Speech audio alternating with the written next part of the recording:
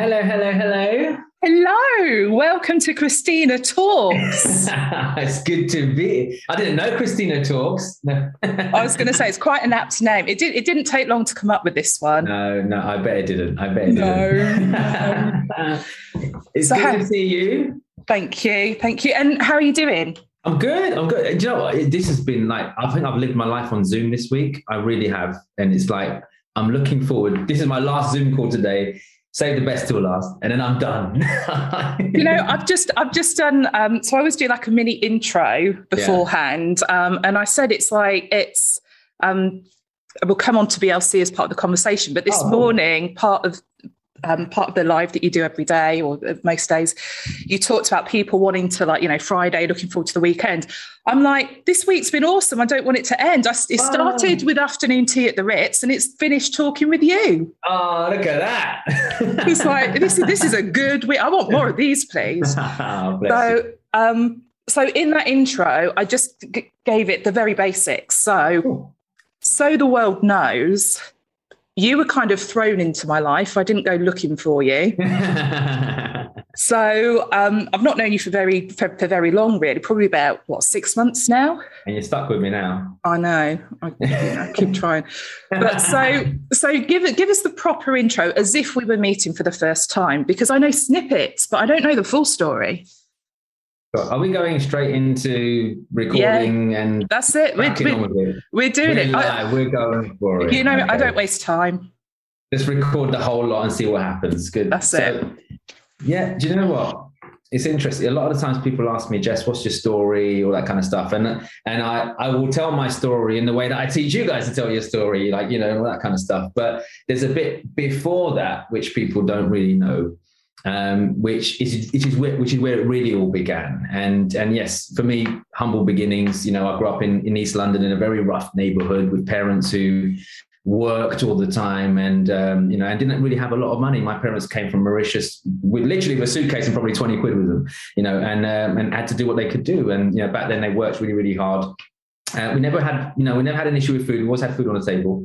We always had, a roof over our head. But I didn't have nice things. I was going to school with secondhand clothes. I was going to school with clothes that didn't fit me. I was going to school with the cheapest of the cheap trainers you could ever see in the world. Like everyone else is wearing Nike and Reebok and all this kind of stuff. And there's me sticking out like a sore thumb. And seeing as I know you just like to say it how it is, I also stuck out because of the color of my skin. And it was just like one thing after the other. And I remember at 7 years old being bullied, being called all kinds of racist names, being told that, I look like a mess wearing trousers that don't fit me, wearing all these cheap trainers. And it hurt. Well, it hurts at any age, but no, obviously, 7 years old, like you're trying to figure it out. You're trying to seek meaning in stuff, aren't you? And I was like, well, why is this happening? Why are people so mean? And you're just coming out of that imprint period in life where you're just like a sponge and you have no filters and you don't quite understand why people are being mean and all that kind of stuff. And I pointed fingers at my parents. I started saying, well, why can't you? Why everyone else wears Reebok? Everyone else does it. Why are you sending me to school like that? And I started to resent my parents, thinking why can't they do that? And obviously I didn't know at the time they were doing the best with what they could. But what it sparked in that 7-year-old boy, which I didn't realize at the time, was the desire for more and a desire for resourcefulness and thinking, and I still till today, I have no real recollection of what made me go, right, accept who you are and just roll with it. What made me choose to actually do the opposite to that and go, well, how can I get it? I still don't know what triggered that, if I'm very honest, other than a desire to want a better life and want more. So I started my first business when I was 11 years old. Wasn't the best business because I got shut down pretty quickly. I smuggled some fireworks into the country from Mauritius on my first family holiday to Mauritius. Again, we didn't go on holidays. Mum and dad couldn't afford anything, right? So we went, we managed to save up. When we went to Mauritius for the first time, and we obviously didn't stay in hotels, we had to stay with family because we don't have all that money and stuff. But I came back with these little Chinese firecrackers because I thought they were really cool. So I managed to sneak them into Mum's suitcase. She didn't know how I did it. And then I took them to school and was selling them. And then one of the kids decided to throw it off the top of a double-decker bus. in his school uniform. So obviously the public knew what school they went to. He got caught and he grasped me up, and that was the end of that business. That got shut down. And then I got more resourceful. And I don't know if you remember, Chris, you know, the school tuck shops. Yeah. So we used to have someone who used to, like, they literally in the playground, they'd take a window out of one of the classrooms, stick their head out of this window and sell sweets and chocolates and crisps to the kids at playtime. So I saw that and I thought, oh, mum like stacks. My mum used to stack up on stuff. She used to buy in bulk in the market and stuff, like sweets and stuff and things like that. So I used to pinch a few each day, and I used to sell them in the playground. Had my own little tuck shop going on. That got shut down because sales in the tuck shop went down and they clocked on it was me. So that was, and it's just interesting. But I was just fascinated by trying stuff, and I wasn't afraid to try. And like 15 years old was a big turning point in my entrepreneurial career, where I walked into a mobile phone shop. This is when the mobile phone started becoming popular. And I walked into this shop, and I don't know if you remember back then when they had the Nokias with the interchangeable faces, and you could So I went and blagged the owner of the shop to give me like all these accessories so I can go and sell them at school to my friends. And lo and behold, I convinced him to give me this big bag of accessories, from earphones to interchangeable faces, and you could change the area. It was all these kind of funky things. And I remember selling them all and bringing him back a fat wad of cash. And he I can't remember how much it was. I think it was a tenner or something. I remember him peeling off one note and handing it to me. And I was like, are you actually kidding me? Like, what the? And I was upset. But then later, as I grew older, when I reflected on that situation, here's why I only got a tenner and he got all the money. I believe this: he or she who brings the most value to any equation gets paid the most. And it was his shop, it was his stock, it was his money, his risk. I could have disappeared. I was just a random kid. And he gave it to me, and I thought, okay, well, fair play. But look, school doesn't teach you that sort of thing. It doesn't teach you entrepreneurship. And I did, unfortunately, decide just to carry on, obviously, with education. I went to college and did my A-levels and all that. And then I thought I'd go down the traditional route, which is what everybody else is doing, and go and do something that will probably get me a good job, which was business information systems is what I was studying as a joint honors degree with French. Now, why French? Because Mauritian background, you know, I aced my GCSE and A-level French without revising, and the teacher hated me for that. But and then I thought, well, why don't I do a joint honours? But then the French didn't actually turn out to be more French language. It was more French civilization, French history. I think it was like one module on French language, and I thought, I don't like this. So I said, I'll you know, can I stop and or can I switch just to pure business information systems? And they said, you can't. You've got to wait till next year, and then we even can't guarantee that. So you might have to go back to year one. I said, I'm not going to waste the whole year. So I quit after just under 6 months. Took a break, like from uni, a gap year, and a friend of mine got me a job at a psychiatric hospital. Locally, and 19 years old and no experience, was thrown straight into a psychiatric ward, intensive care unit, locked ward, patients detained under the Mental Health Act. And you stick a 19-year-old kid on a ward like that, you're going to learn some stuff quick. But one of the things I learned was, you know, how much love and compassion I had for human beings. I just, in that moment, was just, wow, like, I just fell in love with the profession. People thought I was nuts because I'm born in the UK. I can choose any freaking profession and career I want. Like, what on earth were you doing? I want to be a nurse. I just wanted to go out and become a psychiatric nurse. So I did, trained as a nurse. And that was, you know, that was back in 2001, qualified in 2004. Went back to the private sector to work there, and you climb the ranks really quickly in the private sector. It's not like the NHS, and I became the youngest ward manager in the UK at 27 years old, which was really, really cool. But as a ward manager, you get given sales targets. So a bit strange, right? Nursing sales targets. And that was my career was slightly different. I used to have to go out to you know, local authorities and NHS and sell beds, you know, as well as manage a ward and manage my staff and manage the patients. So I kind of had two hats, and I made my employer £6.5 million selling beds in 2 years, which was a significant amount, best performing department, all that kind of jazz. And then tail end of the last recession, 2009, she said, you don't need me anymore. And I don't know if your listeners can attribute to feeling betrayed. Yes. Yeah. Kicked in the arse. it wasn't easy. But it's a blessing. Everything happens to us for a reason. Clearly, I didn't see it at the time. Yes, I was sitting in the car park waiting for my boss to come out so I could run her ass over for firing me. But I didn't. I refrained from doing that. I was bitter. Of course, I'd be. But if I met her today, I'd be incredibly grateful to her because she did me a favor. So I went off and launched my own healthcare company because I thought I'm not working for anyone anymore. So I'll use what I already know.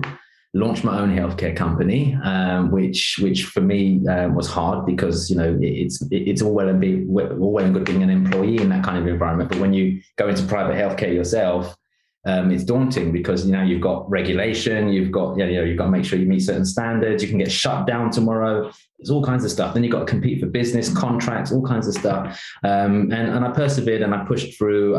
It was very hard. I managed to double the size of the company in the first 12 months by literally not taking any money, living off pot noodles, sleeping on the floor. People don't know I did this. I used to sleep on the floor in my own care home just to save staffing costs. I used to do the sleepover shifts myself and sleep on the floor, wake up in the morning, clean toilets, clean the house, cook for the patients, do all that kind of stuff. Did that for ages.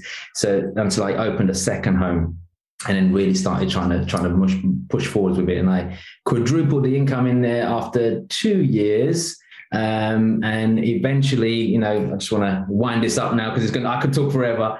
I got it to a point where it was making great money, but I was the business, and that was the struggle because healthcare is not like a shop, is it? It's like you don't open at 9 and close at 5. It's 24 hours, and my phone was going off, and I was starting to get anxiety. Like literally, whenever my phone rang, my heart would just, oh my God, there's something wrong at the home. It was so bad that even if someone else's phone rang with the same freaking ringtone, my heart would go, so it was horrible. And so I thought, I've got to do something different. And that was learn to let go and empower other people, hire better people. So I managed to systemize the business, step away. I had to take a temporary pay cut in order to invest in another manager and stuff, which was fine. Most people wouldn't want to do that, but I knew where I wanted to go, have a clear vision. And eventually that business made me financially free at the age of 31 and a millionaire 2 years later, which isn't bad for a nurse who got fired, right? So, but yeah, and obviously you've met me now, you've seen who I am today, but that was essentially the baseline of everything, which catapulted me into entrepreneurship. So I've owned hair and beauty salons, online stores, software companies, training companies. I now own an admin company, a perfume brand, a few training companies, a property business. I'm about to launch a couple of other brands, which are really cool. But I've just fallen in love with entrepreneurship, but more so helping people. Serving, because money brings you happiness, in my opinion. I know people say money doesn't bring you happiness. It doesn't buy you happiness. Well, poverty doesn't buy you anything, does it? It just buys you more stress, doesn't it? So for me, money does bring you happiness, but it doesn't bring you fulfillment. Fulfillment comes from doing something different, growing and giving back in some way or form. And one of the beautiful things that I get to do on a daily basis is I get to wake up every single day and go, whose life can I make better today? And that brings me fulfillment. So that's me, Christina, my 3-hour story. No, it's all good because there's plenty there we can dig into. So I'm going to pick up right at the end, actually. So let's go into that first, because part of what I've observed, part of your fulfillment is this. It really is giving to people, and like I said, we've had lots of conversations over the last few months with stuff I've had going on and all that kind of stuff. But before I knew you, the world goes into lockdown and you start a community. That's right. As you do. So, just to put into context, everything you've just explained and that sort of fulfillment thing. So you started this community, the BLC family, billion lives changed. And do you know what? I'm going to let you explain the thinking behind that, actually, because I think there's a lot of people like you in the world that are kind of with some of what you do is within the sort of education, mentorship world. Yeah. And there's a lot of people that talk the talk and then there's a big fat full stop. Yes. And I'm not, I've said this to you, I'm quite happy to say it on the podcast. There are very rare occasions when I'm wrong. And when I first met you, I was like, I'm not going to like this guy. I've decided there's no way I'm liking this guy whatsoever. I'm not interested. I was like that toddler, just like, arms crossed, stamping on the floor, I'm getting out of here as soon as possible, yada, yada, yada. And I was like, oh, shit.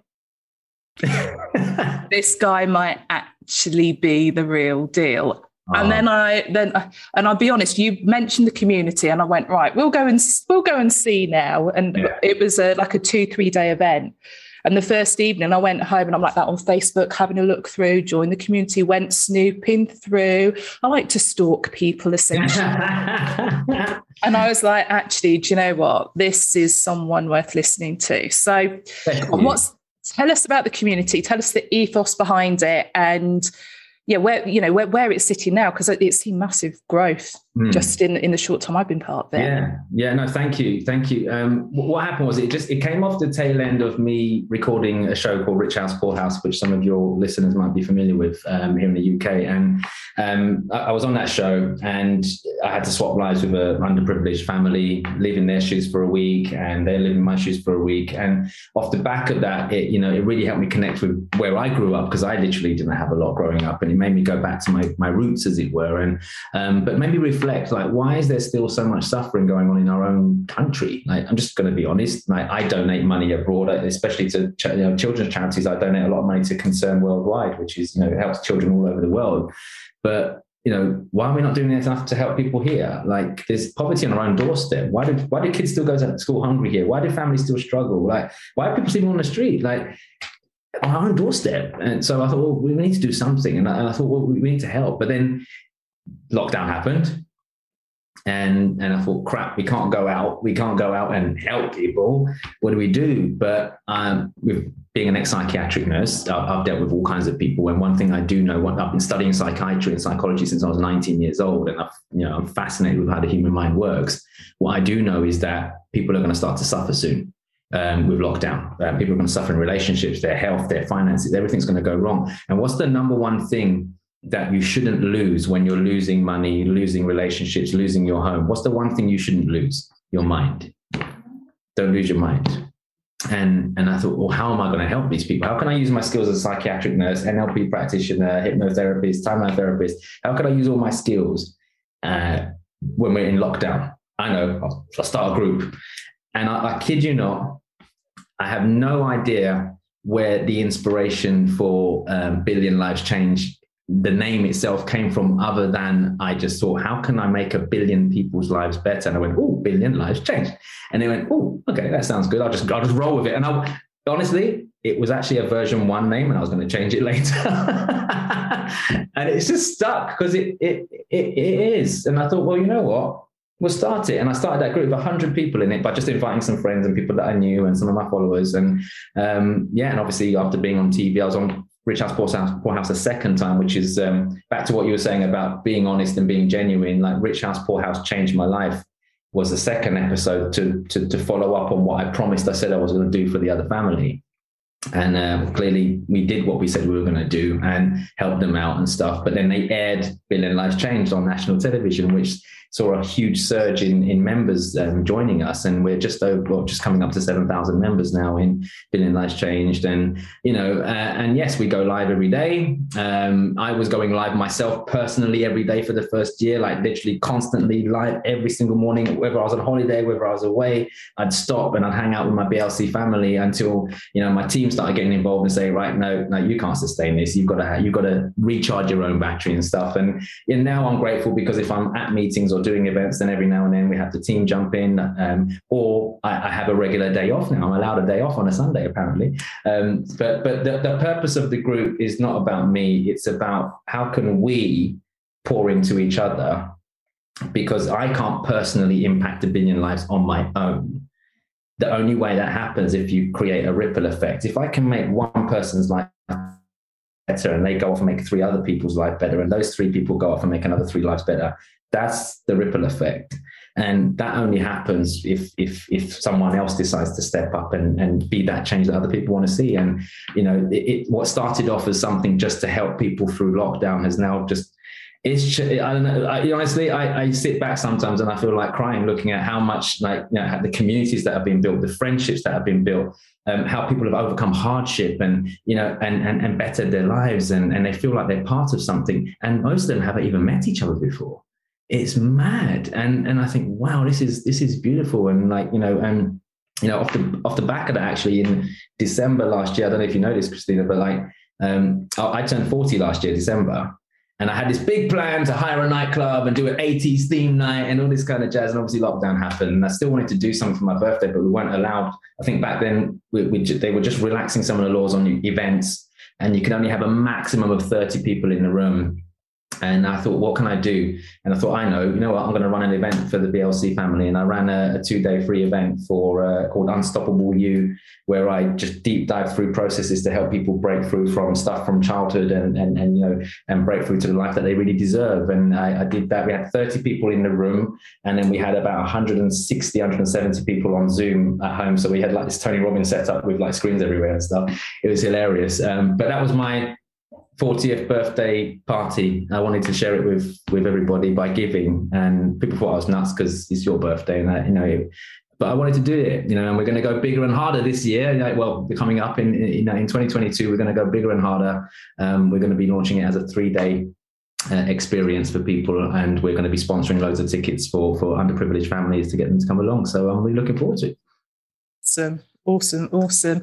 I think this is the thing, and it's not about being an entrepreneur even. It's like, you know, whether you're running a business or you've got a business running you, or you're an employee, it's like, actually, you need to be part of a community. You need to have that support outside of your immediate family, because I think one of the things, you know, I've had conversations with Harj, with Sandra, with Ekenemo. It's like, you know, these, like, I can't wait to actually meet these people. You know, it's like Taryn's just up the road, and it's like, you know, she's like literally about 20 minutes away, and we still haven't arranged a coffee, and, you know, and it's like just can't wait to get together with these people. But the reality is they have no agenda. None. So actually being able to talk openly with other people that are part of it, you know, you've all come together in one place because there's a commonality there. There's no one in that community that are just in it for themselves. You know, and I think this is the thing, when it comes down to values and that kind of stuff, you attract people that share those values. And when you see these communities pop up, it's just liberating to find people that go, actually, yeah, you are thinking the right way. 100%. And it's just so valuable. Thank you. Okay, so what's interesting though is when you were telling your story, so we're going to go on to business more specifically now. When you were telling your story, you used the phrase, you said, I was the business, when you talk about being in the care home. Okay, and now we've just talked about BLC, and essentially you were BLC. Yes. Right, so you didn't learn your fucking lesson, did you, Jason? Not initially, no. I didn't think it through. Just went for it. But I think there's a obviously I'm joking there, but there is a mindset thing, isn't there, with being trying to do things differently, but still keeping those same patterns.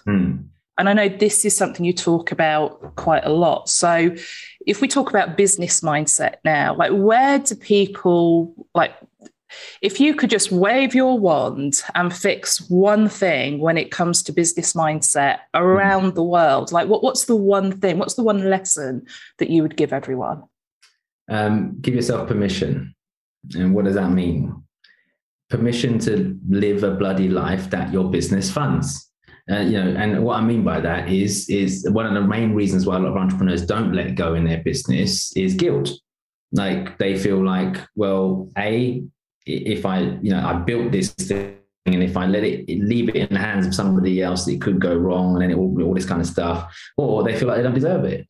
Or they feel like, well, if I stop working in my business and take some time off while other people are running it for me, that makes me a bad person because they're working hard and I'm not. And, and you've got like, it is guilt. And I think if anyone had, like a lot of people ask me that, what's the one thing you do? What's your magic wand? It's obviously, it's be the guardian of your mind, of course, but as an entrepreneur, permission, like it's okay to build a business that doesn't require you to be there all the time, because you're creating opportunities for other people, you're creating employment for other people, you're stimulating the economy. Why shouldn't you get rewarded by being financially free or being off? Because that's the return on investment of the blood, sweat, and tears that you've poured in. But people have got this notion, because we've been conditioned since growing up to work hard all your life, which is absolute nonsense. But it's what we were taught from parents and teachers. It's what we observed. It's what we've seen. So if we go against that mainstream, we start to feel a little bit guilty. And I'm a prime example of that. When I first, started to step away from my care business, I started to feel a little bit guilty. I remember waking up one morning, realizing that I didn't need to go to work. And what am I going to do? And I started to feel a little bit of guilt. And then you get what you think of. I started to get messages from the management saying that some of the staff are a bit miffed that you're not here and stuff and things like that. And when I did used to show up, they're like, why is he showing up in his fancy car and he doesn't do any work? And and I started to feel guilty again. I was like, no, hang on. No. No one was with me when I was cleaning toilets. Nobody was with me when I put my own neck on the line, my own money on the line. I was sleeping on the freaking floor. Nobody was with me when I took all the risks. Nobody was with me when I was setting up contracts and putting my own personal registration as my PIN number as a nurse on the line, as a registered practitioner to go out there and look after vulnerable adults. You guys just get paid your wages and you can go and get any other job. Like if anything goes wrong in this home, I lose my entire livelihood. And I thought, well, why am I feeling bad about all of this? I've just created an incredible opportunity for all of us. And I took all the freaking risk. So I had to go back into the care home and communicate that to the team with a courageous conversation and let them know, look, my life is the way it is because I designed it that way. You all have the ability to go out and design your dream life. And with all due respect, if you want to open your own business, you want to start your own thing, then I am not the person who's going to stop you. In fact, I'll help you do it. But please don't come and shit on my parade because I chose this. And you can choose it too. And so please understand that this is the life I wanted. I want to be free. I want to live my life and I want to do other things, like help people and do other things. And because I just started getting into coaching and stuff and things like that. And I wanted to do it as my passion. So give yourself permission. It's okay. And you are going to have people who don't agree with it. They are going to go, oh, but Christina, we're here busting our backsides all day. And all you're off flaunting around with all these people in all these events and you're going here and you're going there. And yeah, good, because I freaking created this life. That's my choice. What's your choice? Let me help you with that. What do you want to do? And I think if we can learn to understand that it's okay to have what you want, it's okay to give you permission not to feel guilt and actually feel proud instead, then that will help us now start to do the things that we want to do, because that's what really stops us from doing it, is what other people think or what will other people say or this or fear or whatever it might be. Just be your freaking self and do what you want to do. Yeah. Do you know, it's really funny what you've just said, because that is exactly where I am right now. Well, as far as I know, everyone in the business is how I do actually talk to them. I like to think I listen. I'm kind of like touching wood. Everyone is happy. There's a few things where like Christina, we're just a bit concerned. You might, we need a bit more of your attention here, and because we have that open communication, which is absolutely fantastic. But like I said, Monday, I was at the Ritz for afternoon tea. Lovely treat from a client, which is fantastic to have that pat on the back from a client. And, absolutely. It's great. And there was a little bit of me sat there going, the business isn't just me. I'm here enjoying the rewards while the team are back in the office doing the work. And it is kind of, this is the life I wanted. This was what the vision was. Yeah. Everything that was part of that vision, I am living. And again, we've had this conversation before. Everything I could have imagined, everything that was at the limits of my imagination I get to experience right now. I'm the one on the stage handing out the awards. I'm the one being invited here, there, and everywhere in my ball gowns and the rest of it, and doing the designer shopping and all that sort of stuff. And it's kind of like you get to that point and you're actually living it, and those little voices, which do kind of come back from your childhood, they're just going, oh, but wait, do you really deserve this? Yeah. Who are you? Who are you kidding? And it's a really tough place to be. Yeah. Really, as a business owner, it's really tough. And I'm, the voices I have immediately around me, they see business in a very different way. They see it as something that's more that's easier to switch on and off, let's say. Whereas because I love what I do, I don't switch off. Yeah. Right. And it's like I shift. So I'm working and delivering value to my clients, and then that day finishes, and then I'm sat there and I'm thinking, well, let's listen to that podcast because I want to know what that person's got to say. And yes, it is business related, but I don't see it as business. No. I see it as my development. I go to these events. I'll go to a mastermind with yourself and the gang, and and sit there and we'll have conversations. And to me, that's not business. That's social. You can mix the both. They blend. They blend. But you've got to be around the right people 100%. That are going to see the world that way as well. 100%. Yeah, and you do what makes you happy. Like I'm like you, like learning, reading books around personal development, hanging around with the right people, masterminding with the right people, having conversations like this. It's actually my hobby and my business, if it makes any sense. It's like it's my thing. Like some people like going getting shit-faced in the pub, that's their thing, right? Like for me, this is my thing. Like, and I don't think that's a bad thing. As long as it's feeding your mind positively, it's not a bad thing. So but yeah, you got to find some people who are just as crazy as you and hang around with them. That's what you got to do. Absolutely. If you do this stuff and it works, there is an output. Okay. And that output is usually in pounds and pence. And people are very, very uncomfortable with the subject of money, talking about money, and actually the success of money, actually having that stuff, looking at that bank balance and it being there as the reward. And it's almost like, and I think this is the thing I've had to work the hardest on. I've been, if I go back to when my eldest was very little, barely a toddler, there were times where, I'm sort of stood in the supermarket and I'm going, I've got 63 pence.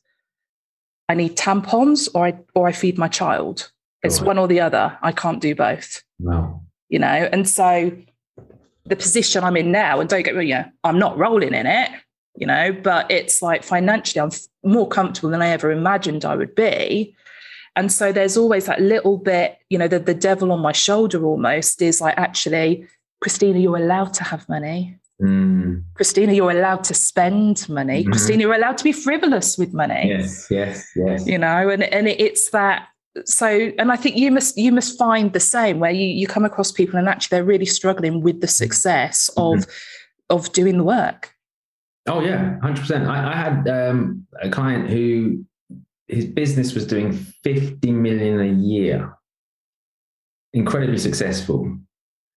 Yet he didn't he wasn't allowed or disallowed himself from managing any of the money or having any bank cards. And I asked him, well, why do you do that? And he said, because I don't believe I deserve the money. And every time I make money, I give it away or spend it so I can get rid of it. And I thought, wow. And he was like, and I'm aware of it, which is why I don't manage any of the money that I've got. He said, I know it's nonsense. He said, I know it's an absolute BS reason to do that. But when I grew up, I believed that I didn't deserve it because we didn't have a lot and all this kind of stuff. And now I've got it. I almost feel guilty using it and spending it. So I give it to other people and give it away. So he doesn't even have a bank card.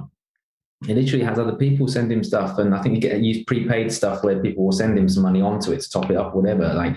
But it happens. I mean, some people actually not just once they make it, some people aren't even afraid of making it because there's a fear of success. Like, once I get there, what do I do? You know, do I deserve it? And all this kind of stuff. And that comes back with the permission.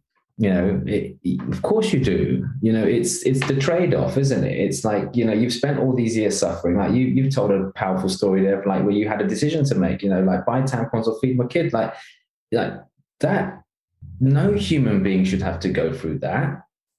And now you've got to where you are. That's the trade-off of that, because in my opinion, through extreme pain, it gives birth to extreme love. Like, look where you are now. You know, so enjoy the fruits of your labor. Like, you've deserved, you've earned, you've not killed anyone, you've not harmed anyone. Not yet.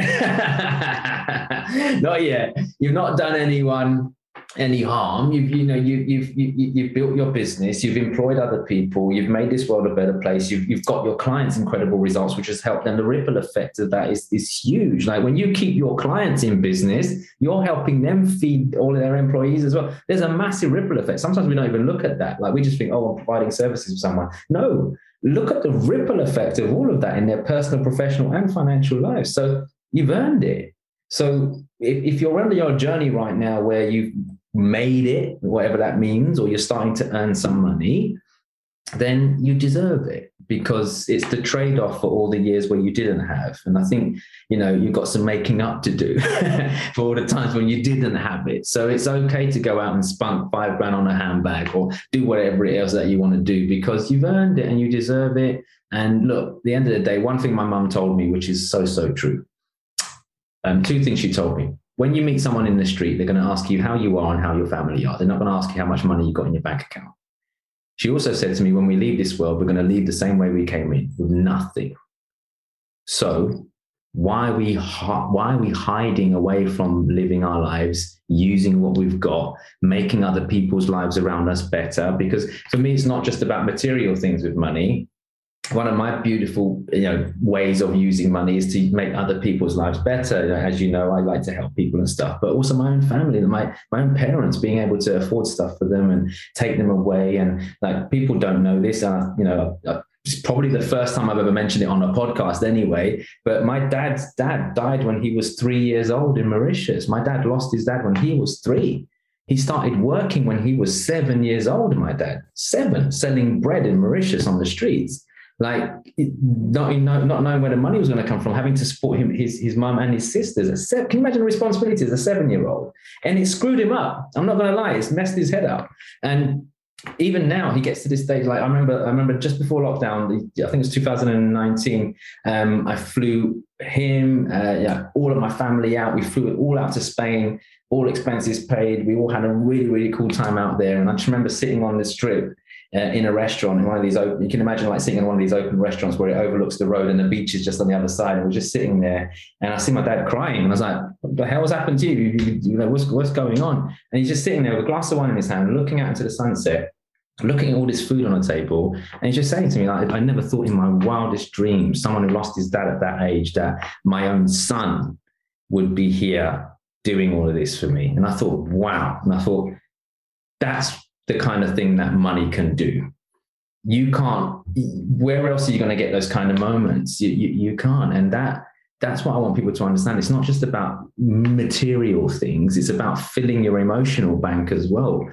So your financial bank will fill your emotional bank if you use it in the right way. So money's a great thing. Like, if you've made it, do some great things with it by looking after yourself too. So, in order to achieve these things, though, you've got to have that vision in the first place, haven't you? Yes. And I think that's the thing that I had a vision that I struggled to accept my vision as a possibility for myself. Mm-hmm. And then I made a conscious decision that I was going to, it was, if I can think it, it can happen. Yeah. And now, like I said, I'm living this vision. I'm thinking, right, now I need a bigger vision. Right. But it's like, I'm already at the limits of what I know can be true. So how do you push that further? So if you were talking to someone, whether they're in that situation where they're like, I don't know what my vision is, or they're needing to recreate it, Like, what's the conversation you would have?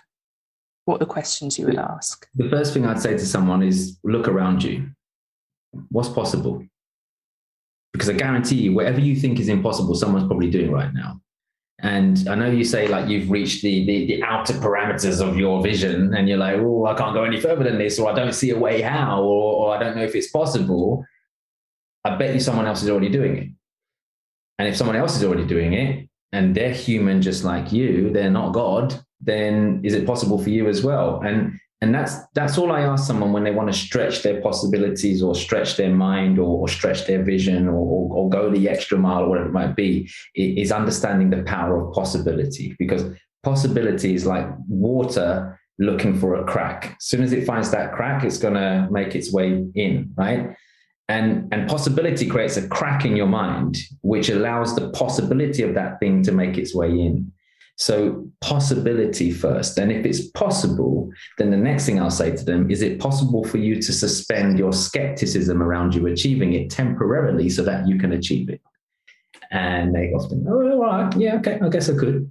And then suddenly it just opens their mind to going, right, I'll put the skepticism to one side. I know it's possible. Let me start thinking like it's possible, and I'll park my skepticism until I've got it. And it works. It works when people do it. It works because we are never the finished article. I was actually having a conversation with someone about this the other day. They goes, are we ever going to be the finished article? And I said, well, actually, yes, we will be one day when we check out. Because then you haven't got any opportunities to grow anymore, right? When we leave this world, you will then become the finished article that Jason or Christina could ever have been, because that's it, yeah? What you have to ask yourself is, in the time that you've got on this earth, are you constantly looking to grow and expand so that when you do check out, you can look back on yourself and say, you know what? I did the best with the resources and the situations and the opportunities that I had to create this life that I've got right now, and I left an impact. And I think that's when you'll be the finished article. But up until then, yeah, you'll set yourself a vision, you'll set yourself a goal, and you might achieve it. And once you've achieved it, you might know, well, what's next? Well, as they say, if you're not growing, you're dying, right? So set some more, go again.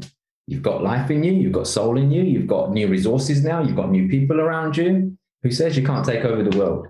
Like my vision has completely shifted, like around me and where I want to go. Like in December, it's interesting. November 2019, I set the intention. I said in 2020, I'm going to be on TV or Netflix or something.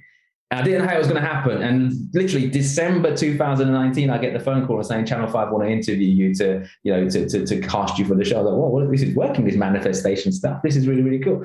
But I've shifted. Because I've been on stages all across the world. I've had lots of different people in my audience, and a lot of people say to me, "Oh, Jess, like we see you as someone who's like, as good as Tony Robbins or this or whatever it might be." And I'm like, self-doubt kicks in, and like, no, who'd want to listen to me? I'm just this freaking brown kid who grew up in East London. Like, who wants to listen to me? But who says I can't? Who says I can't have my own talk show? I've got an agent now. I've got a meeting with Channel 4 on the 2nd of December. Like, who says I can't have my own, impact on this world? Who says I can't be on stages globally, on stages bigger than Tony Robbins one day? Who says if he can do it, then why can't I? If that's what I really, really want to do. And so it's only recently that I decided to stretch my parameters in terms of where I'm heading as a personal brand, as my impact on the world, and where I want to go in, with media, television, but also, for me, it's just more outlets to get my message out. If I can help another person, improve their life, if I can help another person make better decisions, and dare I say it, if I can help another person reconsider taking their life, because every now and then I get a message from someone who says, hey, thank you for sharing that, Mia, sharing what you said this morning. I was seriously thinking about ending my life. Wow. Like then technically I can save more lives. So who the hell am I to be so selfish to limit my thinking? So expand your vision is what I would say. The world needs it. And there's work to be done. And I think as a leader, especially you and high achievers like yourself, it's a blessing. It's not a curse. It's a blessing. I know it can feel like a curse at times because everyone wants you. Yeah. but it's a blessing. And when you start to understand that, then you start to embrace it and take it as part of you. I'm never going to stop being who I am. I have people telling me, you help people too much, you do too much, you do this, you do that. Fine. I'm not going to change it. Okay. Yes, I'm stubborn, but I like being stubborn around this particular thing because it lights me up and there's work to be done. And I have gifts inside of me that are not mine to keep. So I'm going to go off and freaking share them. That's my level of thinking. Excellent. Do you know, I'm having a conversation with someone at the minute that I've had a business relationship with. And I'm actually I've kind of sent the email saying I'm walking away from the business relationship. Yeah. And it's because they said to me, Christina, the problem is you give too much away. And I just thought, like, at first it played on my mind. It really, well, maybe that is a problem. Maybe I do give too much away. And I thought, do you know what? There's nothing that I give away that someone couldn't Google. Yeah. Yeah. You know, the difference is if they're hearing it from me, it's because they want to hear it from me. Absolutely. And some of those people are going to work with me. Some of those people are not, but they're going to make better decisions because I gave them that thing. And it is just you be you. That's where the success comes. That's what, like, for me, that's like personal brand wise. Yeah. That's as soon as I kind of went, it's really hard trying to be someone else. That's when I then stepped out the shadows and people started to recognize who I was within my little tiny pocket of the world. Yeah. You know, and I think it is that just being yourself and embracing that is such a powerful thing.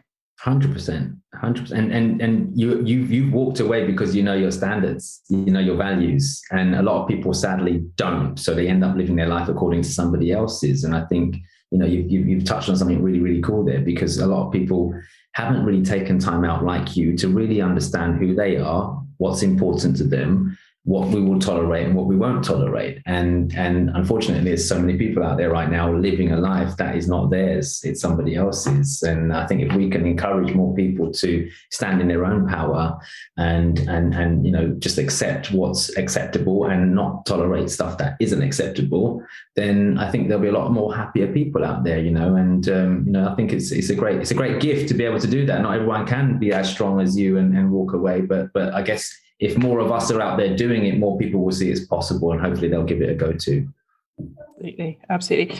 Jessen, this has been a fantastic conversation. I'm really conscious of your time though. So thank you. Let's wrap this up. There's so many places that people can connect with you and reach out to you and look at working with you perhaps, but what's the best place? Where should we send them to? Gosh, I'm just trying to think what's the best place to send everyone to. You want a link? You want a group? You want I don't know. Like, I mean, clearly everyone should join BLC, of course, for sure. Billion Lives Changed, 100. Just search for it on Facebook. You know, we'll let you into our family, of course. But yeah, look, I mean, one of the best ways to catch up with what I'm up to is probably follow me on Instagram.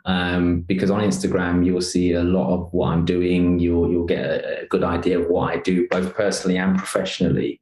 So my Instagram handle is @JessonJames_official, and just follow me on Instagram and check me out and go and see what I'm doing and connect with me, you know. And yeah, if you heard me on Christina's podcast, drop me a DM and let me know, you know. It'd be great to know that I've connected with one of your followers as well. So but yeah, just get to know me. A lot of people sometimes when I do shows like this, for example, Christina, or interviews, people say like, where can people start working with you, or can they attend one of your events, or where can they do this? And you know, I actually push back on that, and I actually advise people not to come to one of my events. Like, follow me first, get to know me. Am I the kind of person you want to hang out with? You know, just like you did. You came and yeah.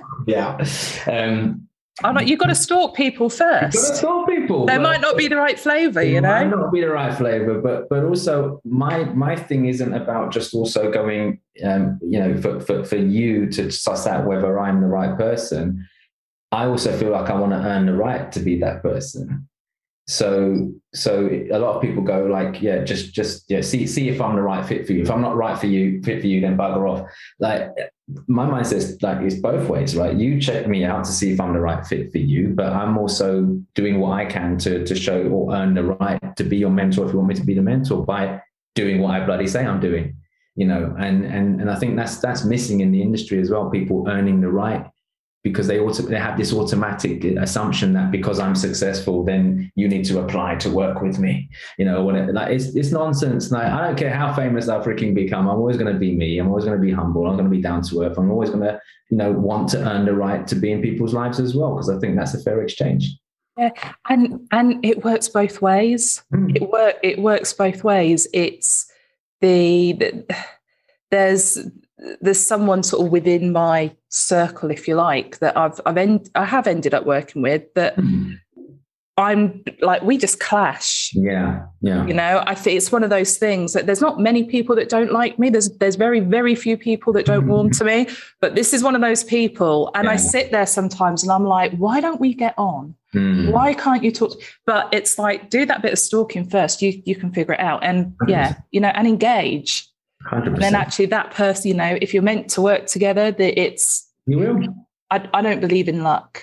I really don't believe in luck. I think we create our fortunes through our conduct. I once heard, I think it was a Clint Eastwood film years ago when I was a kid, and I heard the saying that stuck with me for life, and that luck is for the unprepared. Yes. Love that. Awesome. Yeah. Awesome. Okay, Jason, thank you again so much. Pleasure. We'll leave it there. Thank you. Honor for having me. Thank you so much.